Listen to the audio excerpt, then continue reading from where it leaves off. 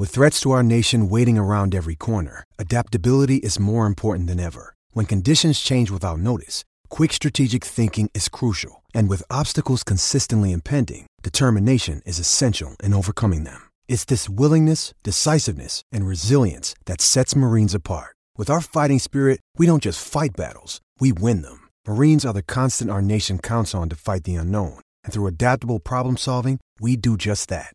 Learn more at marines.com.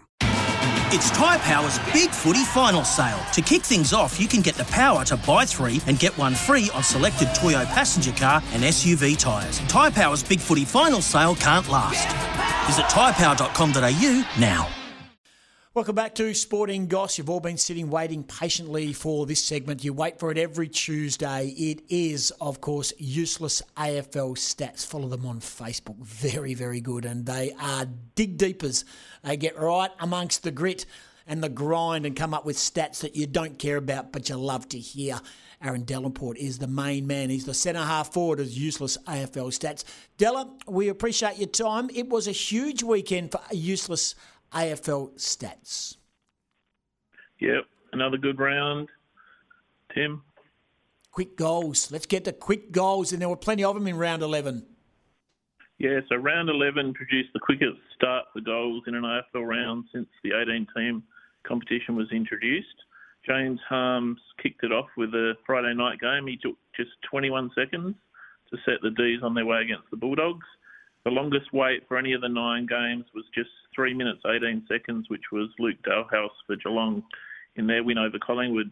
The combined 9-game total was just 16 minutes and 24 seconds at an average of 1 minute 49 seconds per game. In comparison, West Coast took 29 minutes 45 seconds to kick the opening goal against Hawthorn a few weeks ago, which is actually the slowest in recent AFL history. Wow. So there it is. That's massive. I love that. So the 9-game total for first goals kicked is 16 minutes and 24 seconds. That's an average of less than 1 minute 50. That is brilliant. And what about the quick goal from Jake Waterman? Where does that fit into the quick goal weekend? Yeah, so Jake Waterman, who was the medical sub for West Coast, he kicked the goal after just 22 seconds after coming on the ground, so that's a new record for a medical sub. We also saw Isaac Rankin kick 3 goals in 10 minutes 19 seconds into the game for Gold Coast against Hawthorn. However, that's still a fair way off the record, which is held by Kent Kingsley, who kicked 3 goals for Geelong in round 9, 2004 in just 6 minutes and 17 seconds. That is an astonishing start to a game of footy for Double K. Kent Kingsley. Fremantle's poor kicking continues to haunt them.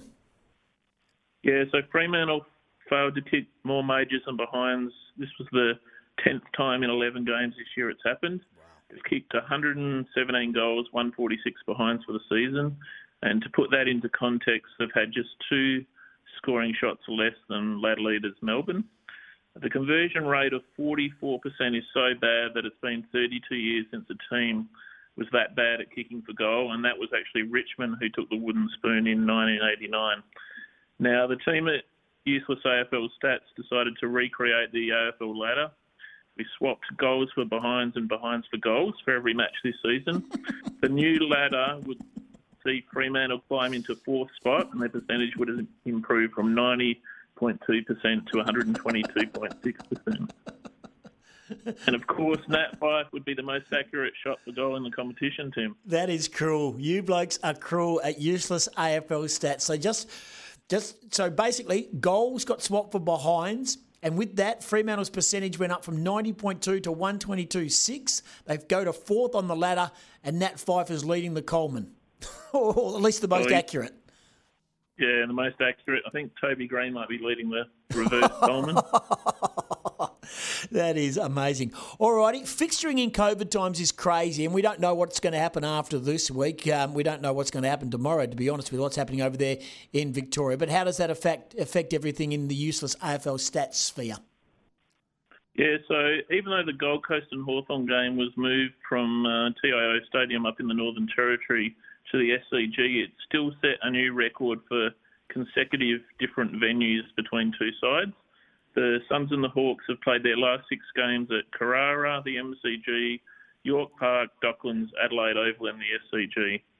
There's been a number of teams record 5 different venues in recent times, and if West Coast and Carlton get their game moved to the SCG as potentially anticipated, they will have gone from Subiaco to the MCG to Docklands to Perth Stadium and now the SCG. They'll join a number of clubs with 5 different venues in a row. Aaron Delaporte, our guest on a Tuesday, as he is every Tuesday on Sporting Goss. I love this. Useless AFL Stats. Follow them on Facebook. If you ask them anything, they'll dig deep for you to try and come up with the Useless AFL Stat. They are very good. What's in a name? Yeah, so you might have seen this one on social media. I think the great man Swamp Thing tweeted it out, but we saw the first Ned Flanders game. Hi-dally-ho, neighborinos! With Hawthorn's Ned Reeves, the big ruckman, and Gold Coast Sam Flanders lining up for their respective teams. But at Useless AFL Stats, we like to do a bit of name play ourselves. And we noticed there were 2 big injuries for West Coast on the weekend against the Bombers, and they were Tim Kelly and Oscar Allen. So we mix those names up. We get Oscar Kelly, who's the under-19s goalkeeper for Liverpool, and Tim Allen, of course, the American actor best known for his role in the popular 90s sitcom Home Improvement. I'm not sure what that means, but it definitely didn't help the Eagles with those 2 being out. It means that you guys have got far too much time on your hands. That's what it means, Della. And you've got some round 11 numerology. You've been telling me you like a bit of Cam Mooney numerology. What do you got? Yeah, so this was actually sent through to us by one of our followers, a very astute person who picked it up.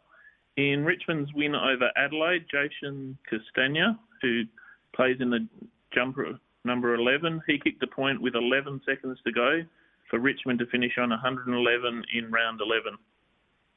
That is numerology at its finest. You've been outstanding today. It's probably your best performance over the last month. I love this segment. The fans love it. Our listeners love it. Useless AFL Stats. We'll do it again next week. Aaron Delaporte, thanks for joining us. Thanks, Tim. Oh, he's so good. Aaron Delaporte on the Sporting Goss on this Tuesday. It's Tyre Power's Big Footy Final Sale. To kick things off, you can get the power to buy 3 and get 1 free on selected Toyo passenger car and SUV tyres. Tyre Power's Big Footy Final Sale can't last. Visit tyrepower.com.au now.